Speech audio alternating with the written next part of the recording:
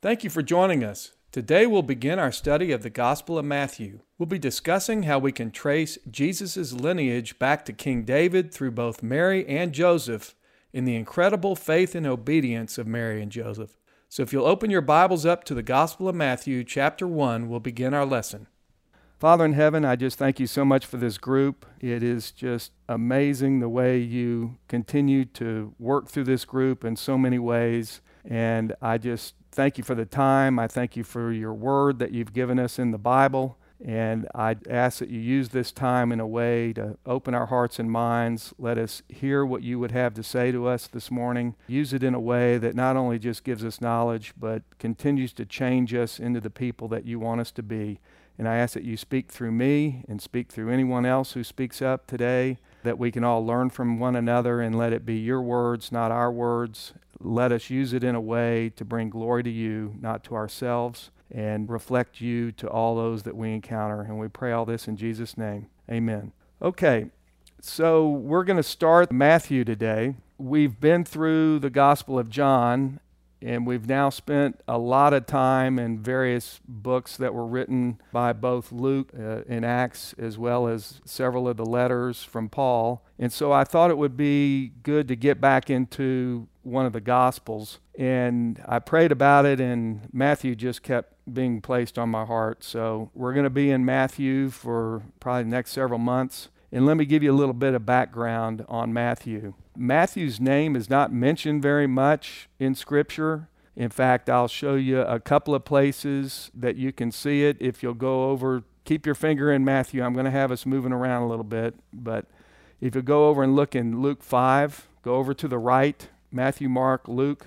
Let's look at chapter 5 of Luke, verse 3. And this is Jesus, and he got into one of the boats, which was Simon's, which is Peter, and asked him to put out a little way from the land. And he sat down and began teaching the multitudes from the boat. When he had finished speaking, he told Simon to put the nets down into the deep water. And Simon says that they've worked hard all night and they've caught nothing, but he's still obedient, and they did that, and they caught a great quantity of fish. And you see in verse 8, Simon Peter saw that. He fell down at Jesus' feet, saying, "Depart from me, I'm a sinful man." And then you see verse 9, for amazement had seized him and all his companions because of the catch of fish which they had taken. And so also James and John, sons of Zebedee, who were partners with Simon. And Jesus said to Simon, "Do not fear, from now on you'll be catching men." So here's the first four disciples. Andrew, who is Peter's brother, is there with them, okay? And so then we read on. You can go back and read the rest of this later if you'd like. But if you drop down to verse 7, you see where Matthew comes in. Verse 27, and after that he went out, meaning Jesus, and noticed a tax gatherer named Levi. That's Matthew. Matthew also had the name of Levi, sitting in the tax office, and he said to him, "Follow me." So tax collectors in the Jewish culture, they were usually very wealthy, because what they would do, they were required to collect taxes and send the money that was required back to Rome, but anything that they collected beyond that, they could keep. And so they were usually very wealthy, which meant they also were very despised because the people felt that they were robbing them of their money. And what's interesting is you see verse 28 of Luke 5, it says, then Matthew, he left everything behind, rose up and began to follow him, and Levi gave a big reception for him, meaning Jesus, in his house, and there was a great crowd of tax gatherers and other people who were reclining at table with them. So Levi at least had enough wealth that he gave a huge party for Jesus. And you notice that who mainly is mentioned here is other tax gatherers. So a lot of outcast people. That's Matthew. Go back over to Matthew 1, the first gospel. Let's go back where we're going to spend most of our time. I'll also just show you one other place real quick. Matthew 10 in his own gospel. You can see here Matthew 10:2. It says, now the names of the 12 apostles are these. The first, Simon, who is called Peter, who we were just talking about, and Andrew his brother, and James the son of Zebedee, and John his brother, who we read about just a minute ago in Luke. And then here are the others, Philip and Bartholomew, Thomas and Matthew. There's Matthew. Actually, he's identified as Matthew the tax gatherer. James, the son of Alphaeus, that's not the brother of Jesus. I've mentioned that to you before. That's a different James. And Thaddeus. Now, Thaddeus, there's not much known about him in Scripture. There's not much said about him. And he actually shows up as different names. Sometimes, for instance, in the Gospel of John, refers to him as Judas, not Iscariot. And then you see Simon and Judas Iscariot, the one who betrayed him. So Matthew's one of the 12 apostles. He writes the Gospel of Matthew.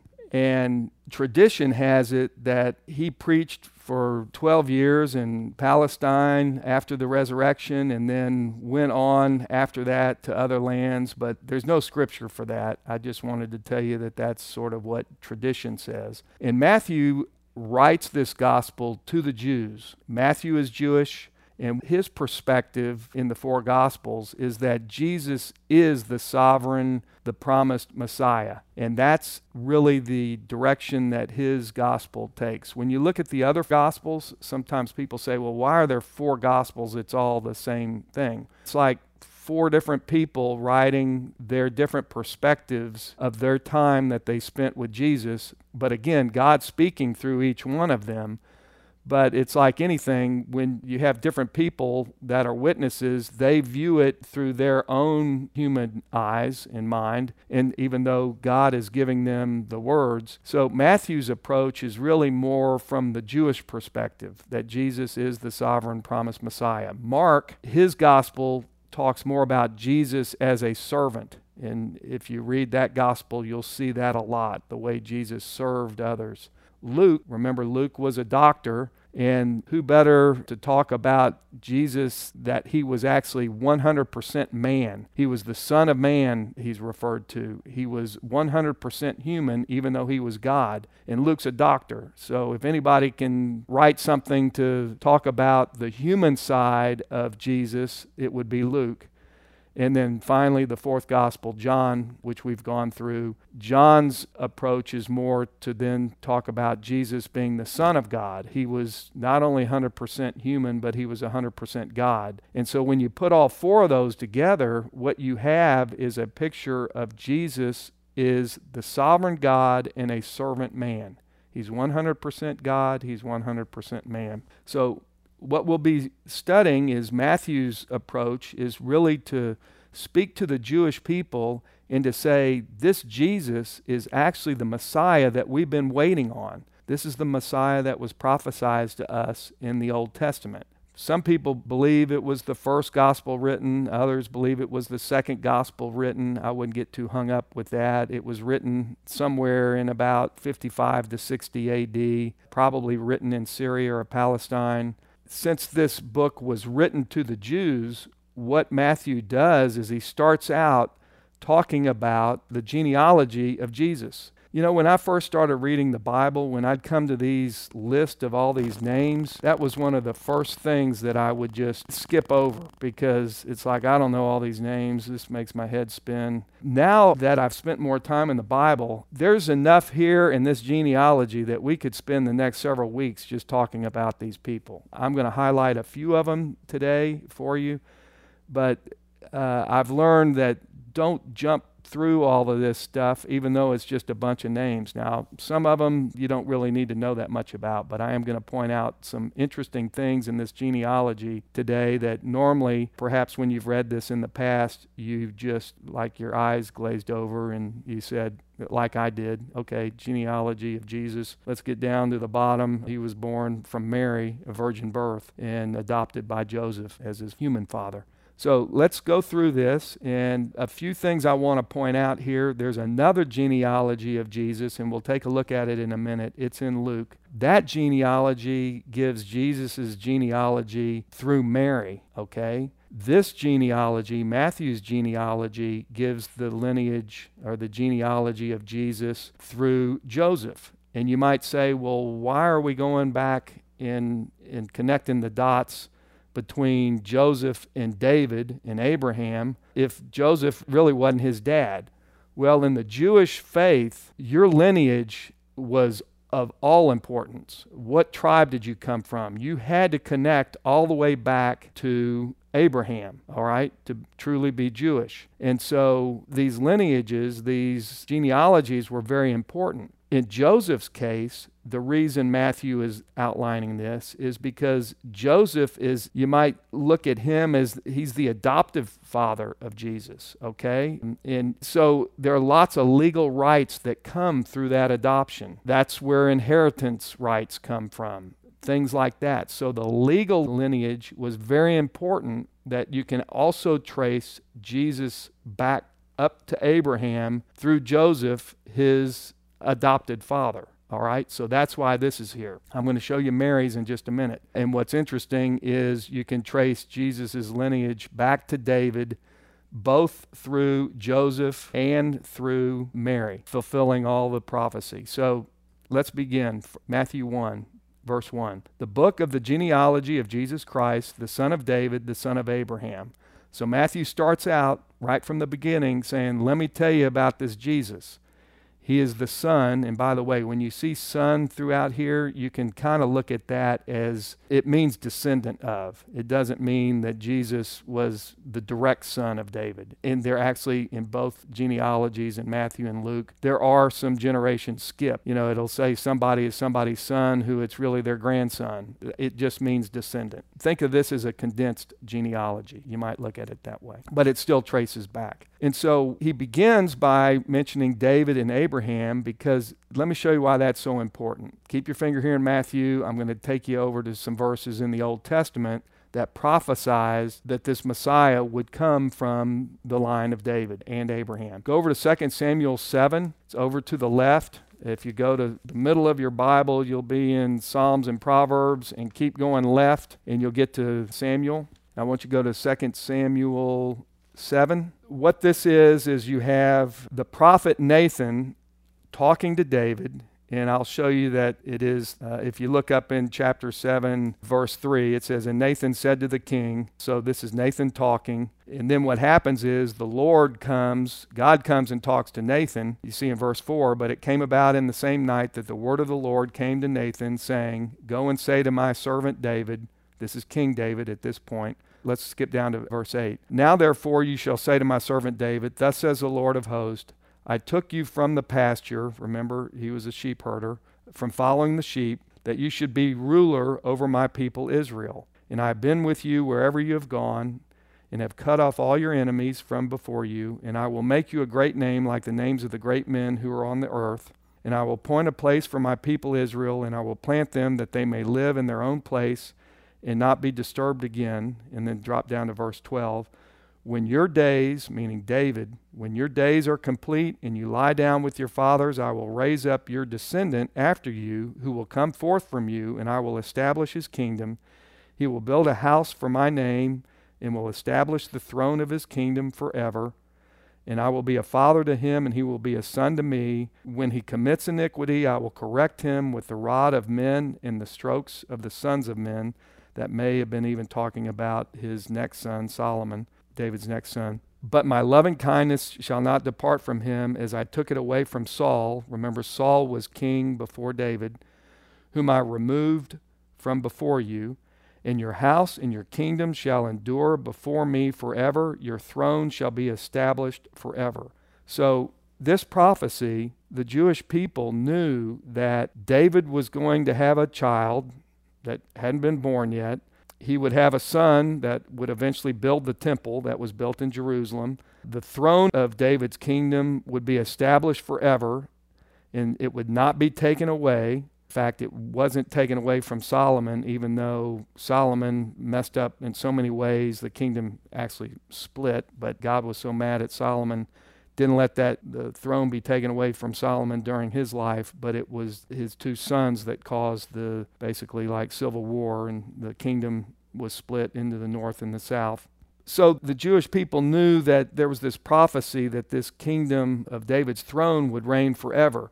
And now flip over, I won't show you all of them, but flip over to Psalms, just keep going to the right, Psalms 89. I'll look at verse 3. It says, I've made a covenant with my chosen. I have sworn to David my servant, I will establish your seed forever and build up your throne to all generations. So everyone knows that this line of David is really, really important. Now, keep going, just go a little bit further to the right, Psalm 132, and I'll begin in verse 11. The Lord has sworn to David a truth from which he will not turn back. Of the fruit of your body I will set upon your throne. If your sons will keep my covenant and my testimony which I will teach them, their sons will also sit upon your throne forever. So clearly there's going to be this line, and David's going to have a throne forever. Now keep going to the right, and let's go over and look at Isaiah 9:6, just a little bit further over to the right. After Proverbs, Isaiah 9:6. Again, this is from the prophet Isaiah long before the birth of Christ. This was written by the prophet Isaiah probably around 680 to 700 BC, so almost 700 years before Christ is born. And it says, verse 6, "For a child will be born to us, a son will be given to us, and the government will rest on his shoulders. His name will be called Wonderful Counselor, Mighty God, Eternal Father, Prince of Peace. There will be no end to the increase of his government or of peace on the throne of David and over his kingdom." This is prophesizing that there's going to be a child that comes from the line of David that's going to be the Messiah. And then just go over a few pages to Isaiah 11. And this is important to bring us back to the genealogy. Chapter 11, verse 1. Isaiah 11:1. "Then a shoot will spring up from the stem of Jesse, and a branch from his roots will bear fruit. And the Spirit of the Lord will rest on him, the Spirit of wisdom and understanding, the Spirit of counsel and strength, the Spirit of knowledge and the fear of the Lord. And he will delight in the fear of the Lord, and he will not judge by what his eyes see, nor make a decision by what his ears hear." By the way, these 7 descriptive titles, these are descriptive titles of the Holy Spirit that we read there in verse 2.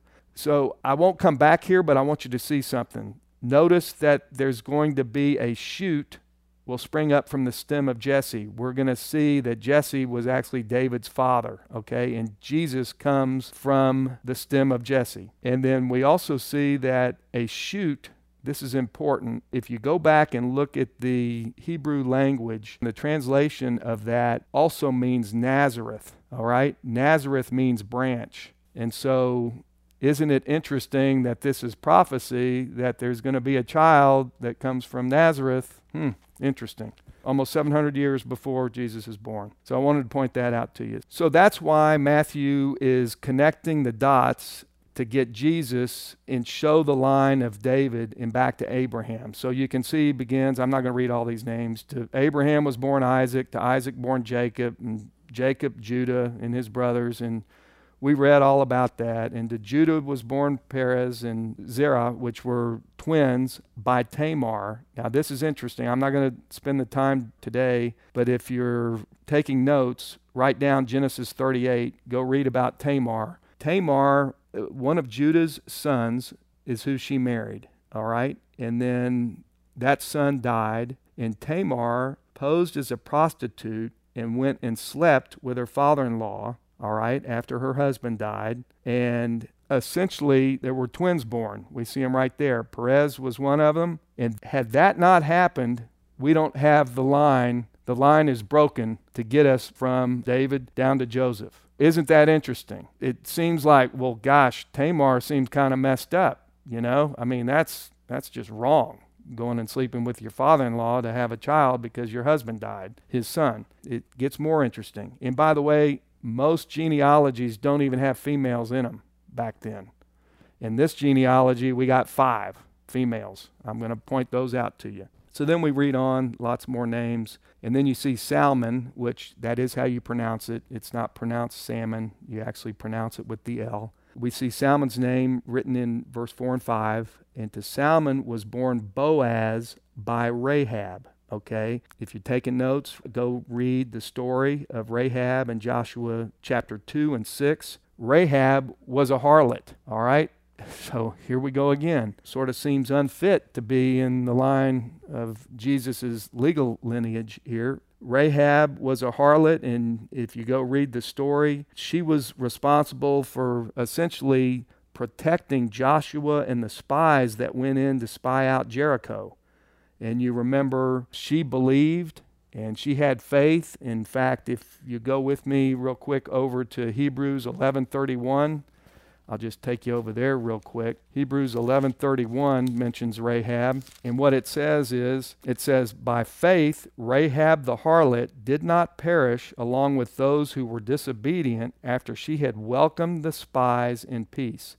So the people of Jericho were disobedient, and they all perished, and yet Rahab, because she protected the spies and had faith and had belief, she was protected and taken out of Jericho and ended up in the line of Joseph. That's the second female. And then we see Boaz was born Obed by Ruth. Now, the story of Ruth, we went through that about a month or so ago. I'll encourage you to go read the book of Ruth. It's a great, beautiful story. In particular, if you go look at Ruth chapter 4, verses 12 and 17, Ruth was a foreigner, and she came and married into Naomi's family. Naomi was her mother-in-law. And it turned out that Naomi's husband died, and then Ruth's husband died, which would have been Naomi's son, and her other son died as well, and her other son was married. That daughter-in-law left, but Ruth said, "I'm not going to leave you, Naomi." And eventually Ruth and Naomi, they travel, they leave the land of where they were, and they came to Bethlehem, and Naomi had a kinsman of her husband. Guess what his name was? Boaz. And he was fairly wealthy, and they were very poor. And so what was allowed back then is you could come into fields as you were growing crops.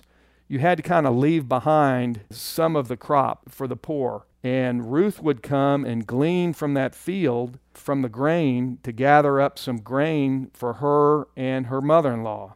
All right. Long story short, eventually Boaz takes Ruth as his wife. And what happens? They have a son, and there you go. Obed was their son, and then from Obed came Jesse. Remember, I just showed you Jesse in the Old Testament. And to Jesse was born David, the king. All right, and then we go on in verse 6. It says, "And to David was born Solomon by her who had been the wife of Uriah." Now we know about the story of David. You can go look at that in 2 Samuel chapters 11 and 12. But you remember King David should have been out on the battlefield with his army, and instead he was just lounging around, and he looked over on the roof, and he looked over and he saw Bathsheba.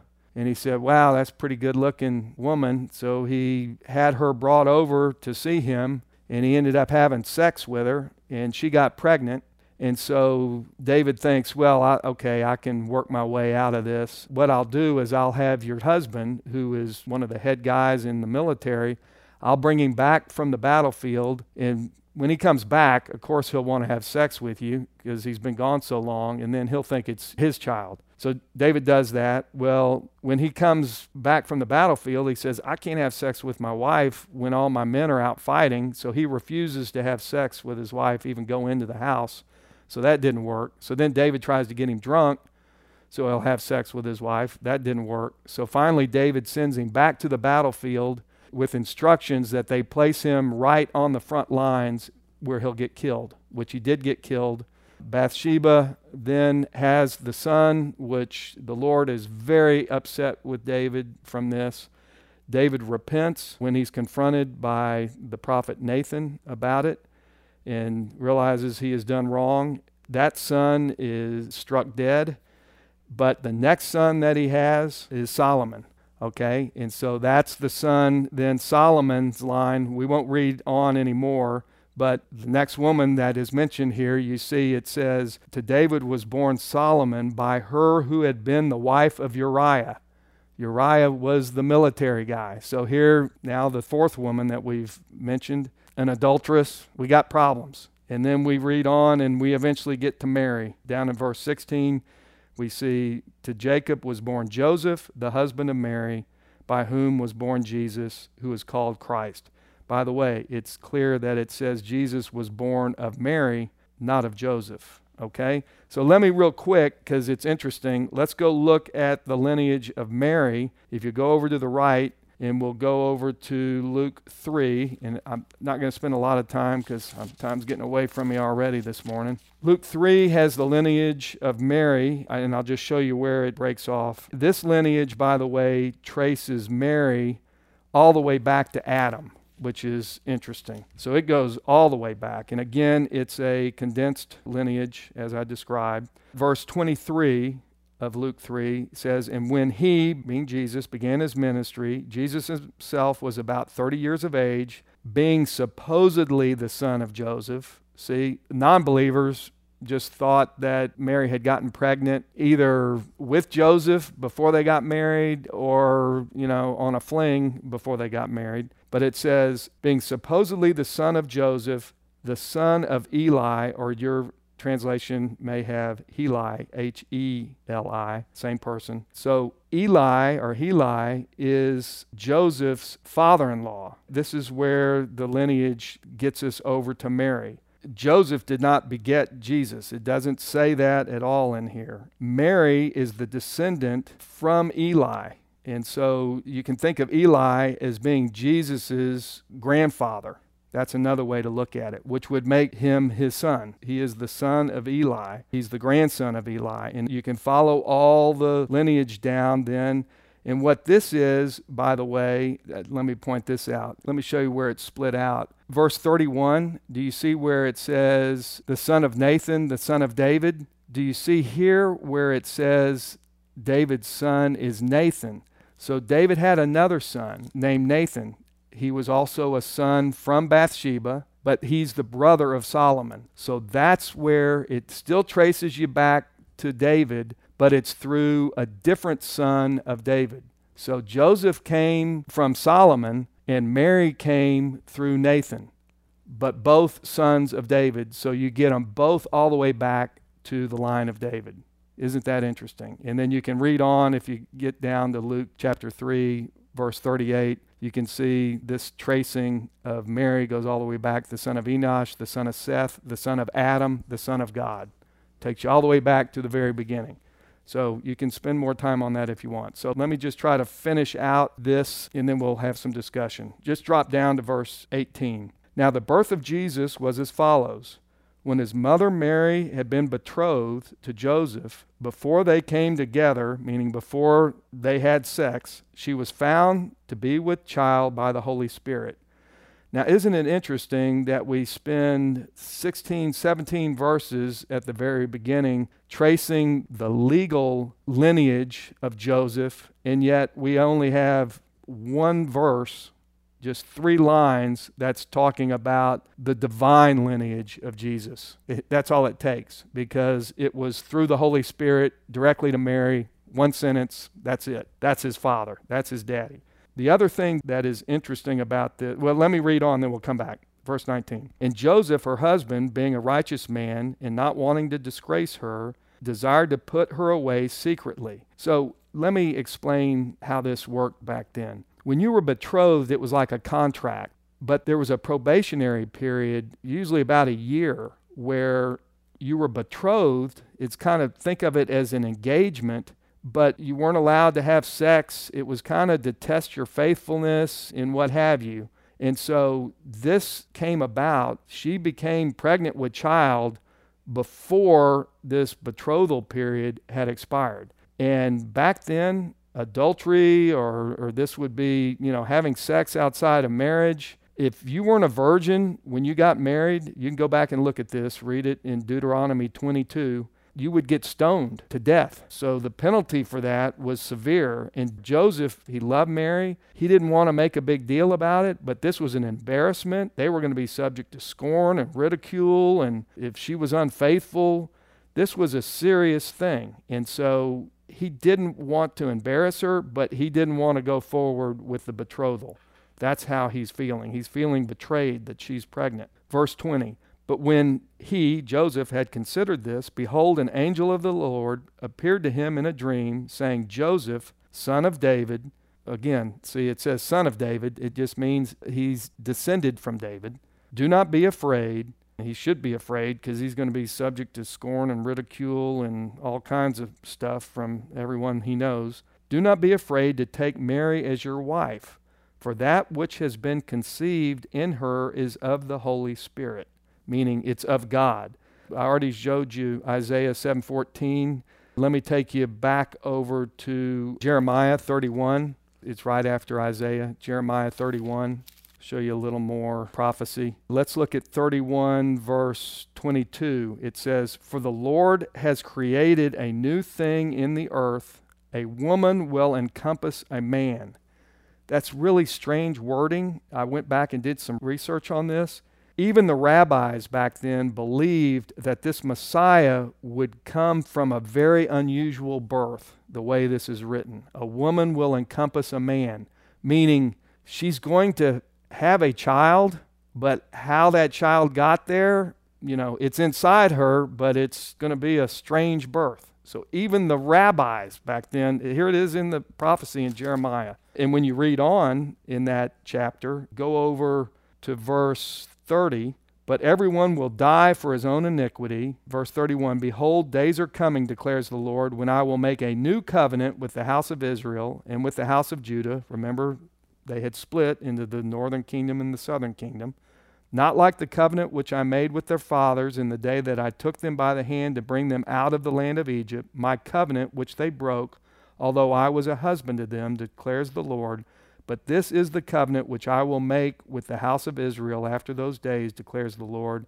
I will put my law within them, and on their heart I will write it, and I will be their God, and they will be my people." You can read on. There's so many prophecies of Jesus. And the Jewish people, they had all of this. They knew that it was going to be an unusual birth. And what's interesting to me also is that Jesus is now the only Jew that can trace his lineage all the way back to David. Because when the Romans came and destroyed the temple in the year AD 70, all the records were destroyed. And so nobody to this day can trace with records their lineage all the way back to David other than Jesus, because we have the Gospels. Fascinating. So we read on, verse 21. "And she will bear a son, and you shall call his name Jesus, for it is he who will save his people from their sins." So the name Jesus is the Greek equivalent of the Hebrew name Joshua. And at that time, that was a very, very common name. And what it means is Yahweh is salvation. Yahweh means God. And so Jesus really means Jesus will save. That's what his name means. And so the angel's telling Joseph why Jesus is coming. He's coming. This Messiah is going to come and save his people. So can you imagine being Joseph? Here you are, betrothed to Mary. You find out she's pregnant.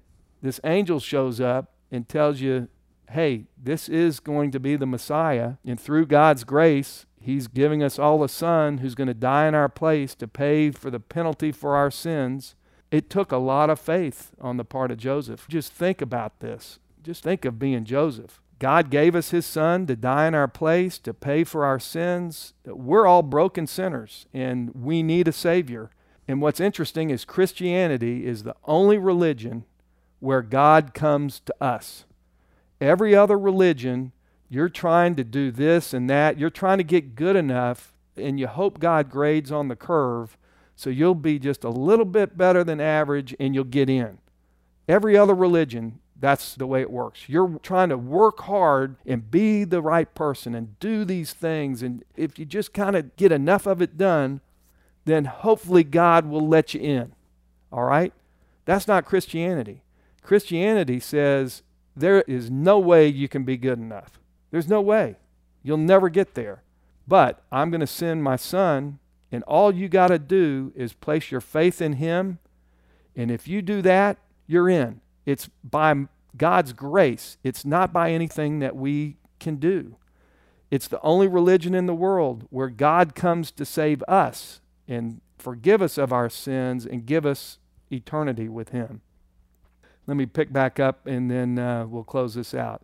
Now all this took place that was spoken by the Lord, so that what was spoken through the prophet might be fulfilled, saying, Behold, the virgin shall be with child, and shall bear a son, and they shall call his name Emmanuel, which translated means God with us. And this is out of Isaiah 7:14, which we looked at just a minute ago, which the prophecy was 700 years earlier, and saying that this Messiah is going to come. Now, you might say, well, that says Emmanuel, now we're calling him Jesus. Think of Emmanuel as a title. That was his title, and it means God is with us. So God is here, and he wants to be with us. It's up to us to partake of the free gift of salvation that he's offering to us, because we're all sinners. I like the analogy of we're all hungry, and somebody's prepared a meal, and there it is. But if you don't take it, you don't get to eat it. Or it's like I have this watch on, and I offer it to you as a gift. If you don't take it, it's not yours. So the offer is there, but you've got to take it. Verse 24, and Joseph arose from his sleep and did as the angel of the Lord commanded him, and took her as his wife, and kept her a virgin until she gave birth to a son, and he called his name Jesus. So Joseph was obedient. He obeyed what the angel of the Lord said. He didn't have sexual relations with her until after the child was born. We don't know that much more about Joseph. There's not much written about him. You can go look in John 19, verse 26, when Jesus was dying on the cross. He turned to Mary and to John and said, John, take care of my mom, and Mary, John's going to take care of you. So it's clear that Joseph wasn't there, so people believe that Joseph had probably passed away by that time. But he was a good father. I mean, he clearly raised Jesus in the right way, good adopted father. So let me summarize, because we're running out of time. I could go on this. Some of the things I take away is, first of all, Jesus is the promised Messiah of the Old Testament, clearly. And we're even going to see more of that as we go through Matthew, the prophecies that were fulfilled. God can use anyone for his purposes. We see how he used some of these women in the lineage of Jesus. So it is not about being perfect. You will not find perfect people. I mean, look at David. David is described as a man after God's own heart. Look what he did with Bathsheba, and then look what he did, and he had her husband killed. So you can't get there on your own. But through God's grace, by your faith, it's by our faith that we're saved. Our God is just an amazing God, and he's given us a way to have salvation if we will just place our faith in his Son. And finally, not only can he use anyone, but he often uses the humble and the people who are willing to be used for his purposes. You look at Mary and Joseph, the obedience that they had, and what they even had to go through. Can you imagine the people saying, oh, she's pregnant? And even everybody knew afterwards that, because you see Jesus even ridiculed at times, saying, you know, who's your father? We know how that all happened. Mary was pregnant before Mary and Joseph even got married. So God can use each of us if we will just allow him to work in our life. It's an amazing story. God is a loving God, and we're going to have a lot of fun going through Matthew. So let me open that up for any discussion or questions that you might have. One thing I think of over and over again as we talk about Joseph is just getting back to Mary. Joseph was going to maybe have public scorn and who knows what, but Mary, not only was she subject to public disgrace as well, but that awful, heinous idea of being stoned to death was hanging over her head. I think that she must have been petrified going through these things. We don't see a lot written about her and her faith and her demeanor dealing with this, but she had bigger consequences. Yeah, you're right. There's not much known about Mary. She was probably from a very poor family in Nazareth. She was certainly a godly woman. We do know that she had a sister named Salome, who was the mother of James and John, by the way. So those would have been cousins of Jesus. I can give you some of those verses if you want to verify that. We also know that Elizabeth, who we'll be reading about, who was the wife of Zacharias, Elizabeth was the mother of John the Baptist. We're told that Elizabeth was Mary's relative, and most commentators think she was probably her cousin through their mothers, because Mary is from the line of David and Elizabeth is from the line of Aaron. The other interesting thing about Mary, there are some people and some denominations who believe that Mary was actually without sin herself. And I'm not casting any stones, I'm just making you aware of this. For instance, the Catholic teaching, in fact, many Catholics don't even know this, but this was a proclamation of the Pope. When you hear Immaculate Conception, what all of us think of when you hear Immaculate Conception is, well, yeah, Jesus was born of a virgin. Mary was a virgin, and the Holy Spirit, just as we just read, is who caused the conception to take place. All right? The Catholics' teaching is that Mary actually was born without sin, that she had no sin when she was born. And so the only way that God could come from a human is it had to be a sinless mother as well. There are no verses for that. In fact, I'll point you to a verse that is actually counter to that. If you'll look at Luke 1, verse 47, and this is Mary talking after she realizes what's going to happen, and this is when she's talking to Elizabeth before John the Baptist is born, and Mary says, "My soul exalts the Lord, and my spirit has rejoiced in God, my Savior." Okay, so if Mary is saying that this is God inside of her, this child who's going to be born, and that's her Savior, well, if you're without sin, you don't need a Savior. So I just want to point that out. I'm not throwing stones. I'm just trying to read the Bible to you so you have a foundation of where did these things come from. And when people are saying things, sometimes you'll think you're talking about the same thing and you're actually not. But you're right. The faith of Mary is pretty amazing. And I hope I didn't offend anybody or anybody listening on the podcast. I'm just showing you what the Bible says. Anything else? You did a good job. Well, I wish we could have even spent more time. I encourage you to go even read some of these stories on the people that I mentioned, that I gave you the references to, because when you see how God can use all of these people, there's some really messed up people. And then you realize I'm pretty messed up too. And God wants to use me if we'll just let him. And he can do amazing things working through us if we'll just allow him to do that. Thank you for joining us today. I'd love to hear from you. If you have any questions or comments, you can reach out to me at larryo'donnell.com. I hope you'll join us next time as we continue our study.